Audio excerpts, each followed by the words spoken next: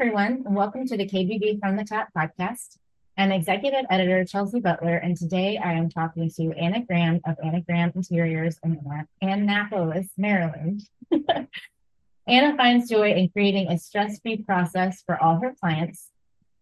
So we're going to talk about how she does that and all that good stuff. So welcome, Anna, and thank you so much for joining me.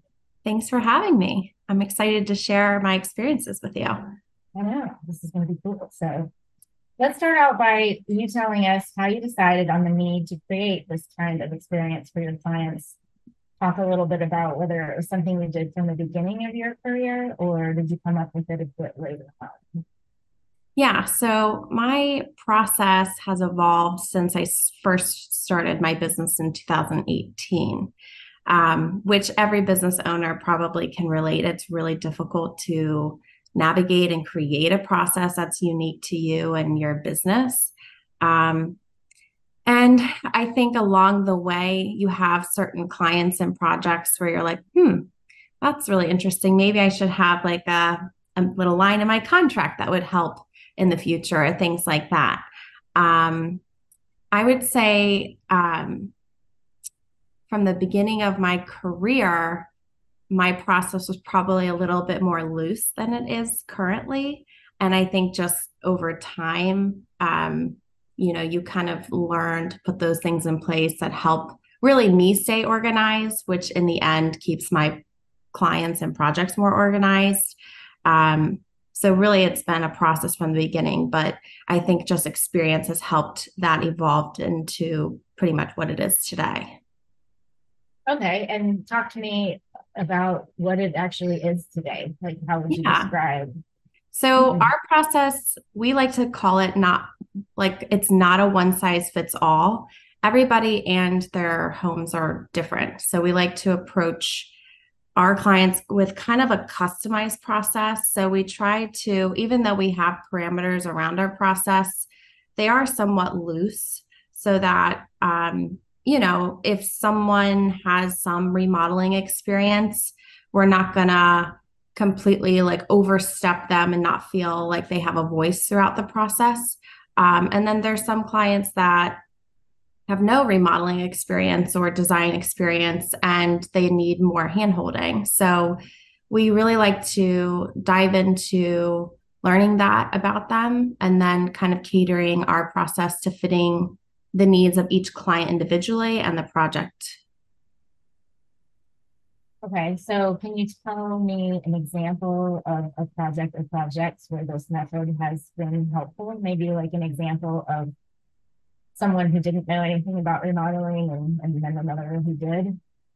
Sure, yeah. So, we have a project right now going on. It's a new construction project, and it actually started off, and this is a good example of how our process is kind of customized. So, these clients actually have pretty extensive remodeling experience, but they're building a new house. So, remodeling and building new construction are kind of two different beasts. And they originally thought that oh, we've remodeled, so we can handle it. So they hired us originally to help pick out selections. We helped create the floor plan, and it kind of ended there. But they did reach back out to us several months later, and they said, you know what, we're really struggling to communicate our ideas to the builder, and realizing that we don't really know the lingo. So they have hired us on actually to just be a liaison to communicate, kind of absorbing their ideas and kind of making drawings and doing things for them in that sense. And then being able to put those into 3D views, 2D elevations with dimensions and things that they may not have like the software to complete.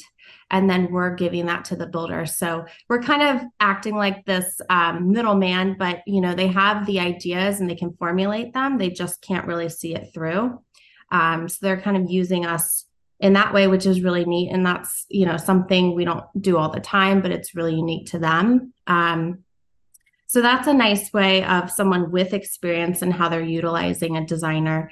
And then we've had clients who pretty much have never done projects before. And they get really super overwhelmed with all the options. So we like to sit them down and interview them and say, hey, do you feel comfortable enough to basically have us pick everything and just show you, like, here's look one, here's look two, and then you get to just pick, or you can have us select like all the hard finishes and then come with us shopping if you want to come to the tile store, be part of some of the aspects of the selection process that might excite them. And we have most people just say, no, I don't really want to have any part of the process. Just show me like two complete looks and we'll start from there. And I think that's kind of the sweet spot. And we always say, be brutally honest. And if you hate it, we want to hear it, because it, truly leads us to finding the best selection for you. And we never want our clients to settle for something they're not completely in love with. So liking it is just no option. All right. Can you share an example of a project where your focus on quality control contributed to a stress-free experience for your client?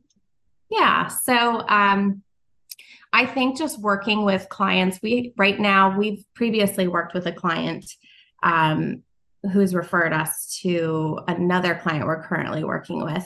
And we were referred strictly based off of, the previous client that we worked with trusts us and knew that their friends were going through a process with a builder where they needed a voice of someone they could trust and knew that they would be honest with them throughout the process. So right now we're working on a project and we've been hired pretty much to just double check like all the selections along the way. And if there are problems along the project, they're trying to bounce those ideas off of us and use really our resources as a sounding board to make sure they're making the right decisions throughout the process.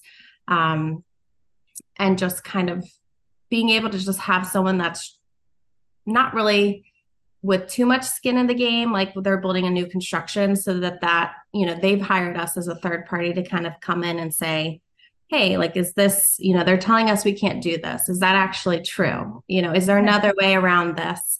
And that's where we can voice and say, and honestly, it's a benefit to the builder too, because a lot of times we can say, they're right. That's going to be really difficult at this point to do. It would cost you extra to change that. And sometimes we can say, no, that's just being lazy. And, we can find another way to do that. And we'll go ahead and talk to the builder for you and handle it. So it can kind of go both ways. We try to stay neutral in the sweet spot where we're friends with everybody on the project, the client and the builder. So we're really like the middleman between everything. And that's where we like to stay.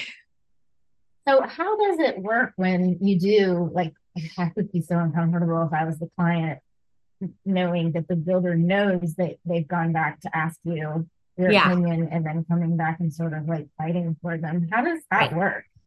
It can be a challenge, I would say. And it's funny because I've had clients ask me before, like, are you a licensed therapist?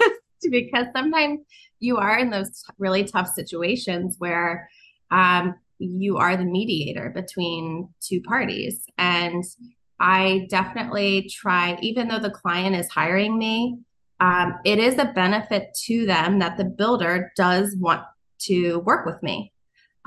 So I try to appease, giving each party some kind of win out of the situation. And I think that's always the best way to move forward, is when each party gets a little piece of the pie, and then everyone can move forward happy, and maybe there's some compromise on both ends of it. But it's definitely challenging, but we're very used to it. So I think we've got some good mediation skills. But for the most part, I would say builders, contractors, they're in this because they want the clients to be happy too. And I think at the end of the day, that's the goal. And that's what I remind them of. And, I'm like, let's just get through this. That makes sense. Yeah, that's great. So how do you determine the needs of each client so you can cater, your the experience for them, like to fit their different levels of care? Yeah, so we always start each client with a consultation. So we schedule that and we always like it to be in their home. So if it's a remodeling project, they're already in the house, which is great. And we can kind of see the space they're living in now. And we do a really deep dive into like all the specifics of the space that they don't like. And I always ask them to show me 2 or 3 images of spaces that are maybe inspiration pictures, or there may be like one aspect of it that they really like, and then I ask the husband or wife or the partners to basically explain to us like what are the aspects of these pictures that you really like, because most of the time couples aren't on the same page with their style. So we kind of have to investigate really like what is this middle ground style that we've got to run with after this meeting. So we do a lot of interviewing, and we go really deep with it. We talk about how many nights a week do you cook in this kitchen, and do you have an electric toothbrush, do you have a manual toothbrush, and we go into so many details so we can know how to design the space, whether it's like a bathroom or a kitchen. And that really helps us cater our process and selection process to make sure that it's not only pretty, but super functional for their needs.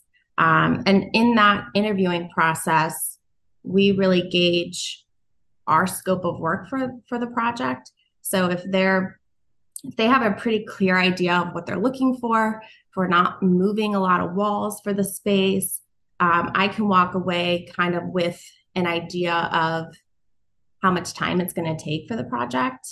But if it's, they're on separate pages, the husband and wife don't agree about anything.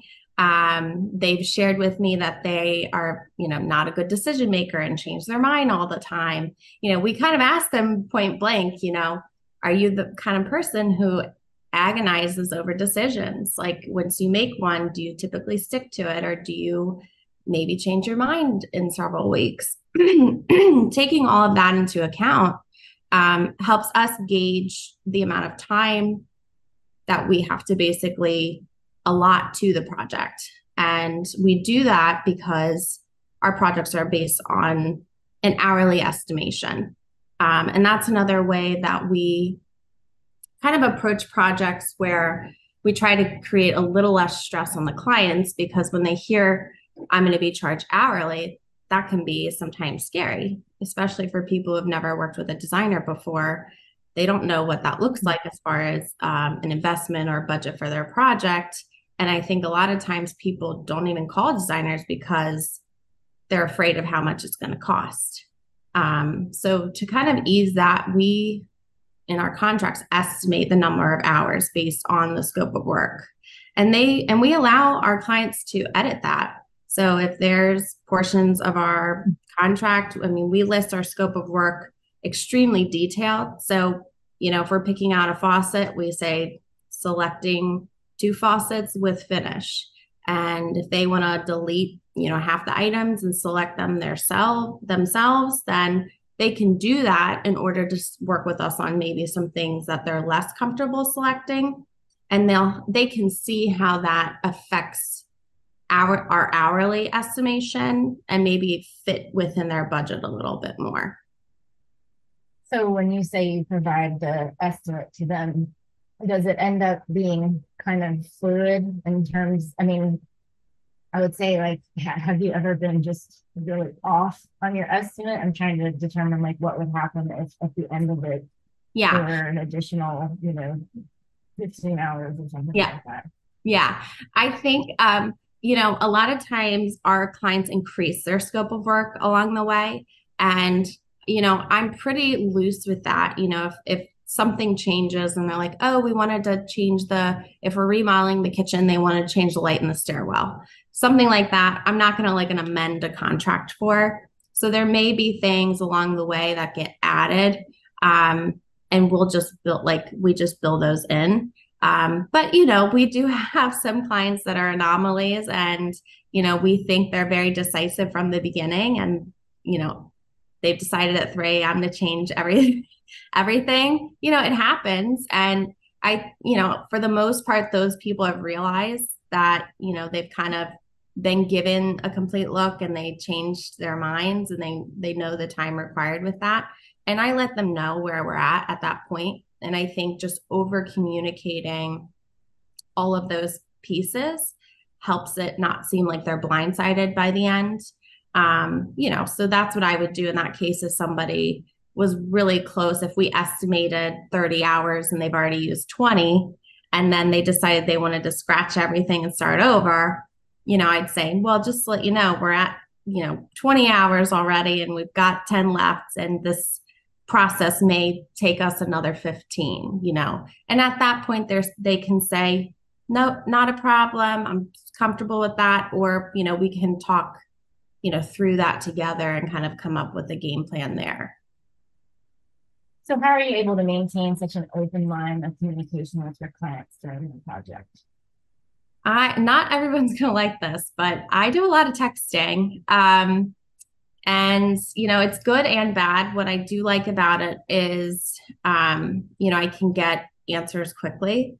And a lot of times I'm communicating with the client and the contractor. And, I've found like group texts have been really helpful too. Because sometimes, the contractors, it's easier. They're on the job site already to get a text than to check like an email. We do a little bit of both. And on larger projects, I've actually created kind of my own custom like communication sheet. So in like Google Sheets, I can basically create,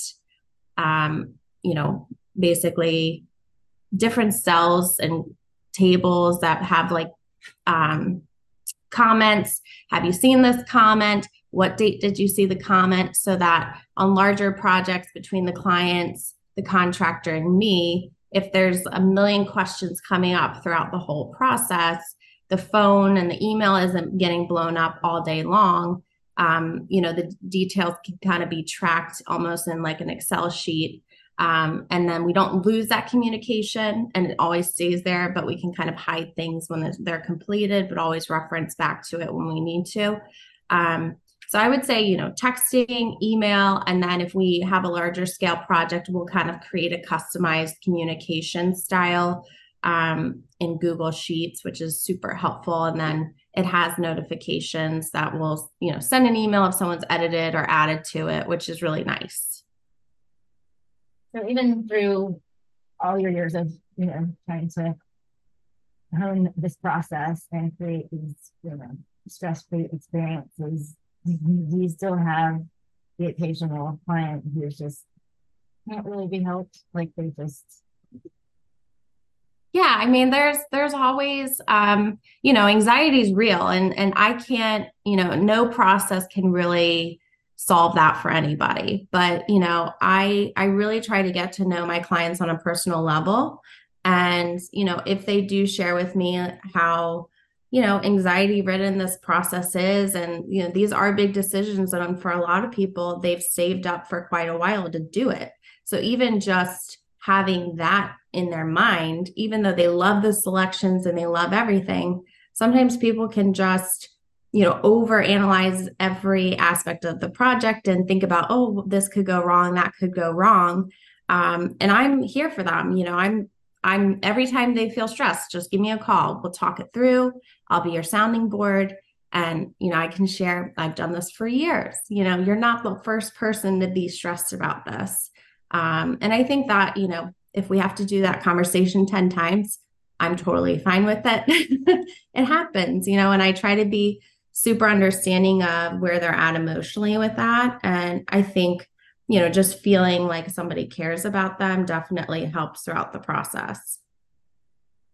I need you to be like the flight attendant on every flight.